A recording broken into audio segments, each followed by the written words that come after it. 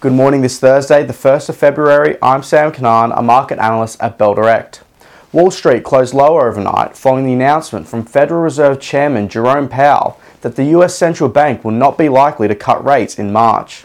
The Dow Jones lost 0.82%, the S&P 500 fell 1.61%, and the tech-heavy Nasdaq ended the day 2.23% in the red. In terms of US stocks, Alphabet fell more than 6%, following disappointing ad revenue results, overshadowing better than expected earnings and sales.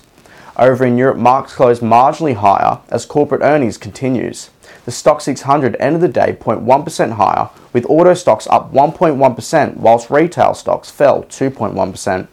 Germany's DAX closed 0.4% lower, the French CAC ended the trading day down 0.27%, and over in the UK, the FTSE100 fell just under 0.5%.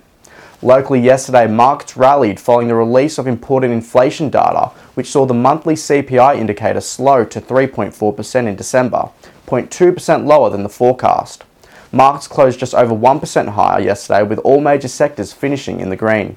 The biggest gains were made by the real estate and utility sectors, which gained 2% and 1.7% respectively. As for what to watch locally today, the Australian share market is set to open lower, with the SPI future suggesting a fall of just over 1% at market open this morning. On the commodities front this morning, oil is trading down 2.8% to $75.67 a barrel after Chinese manufacturing activity contracted for the fourth consecutive month. Gold is down 0.11% to $2,033 an ounce, following the announcement that US interest rates will remain steady. And iron ore is trading 1.81% lower at $136 a tonne. And now to end on some trading ideas for your consideration today.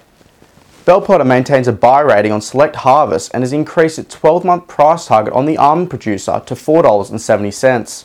The buy rating is maintained by Bell Potter following firming in the USD almond pricing and solid crop production forecasts for the upcoming season, set to uplift the EBITDA over FY24 and FY25.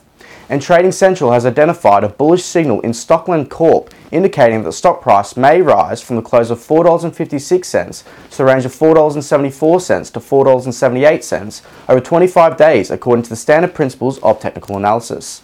And that's all for this morning. We hope you have a great day, and as always, happy trading.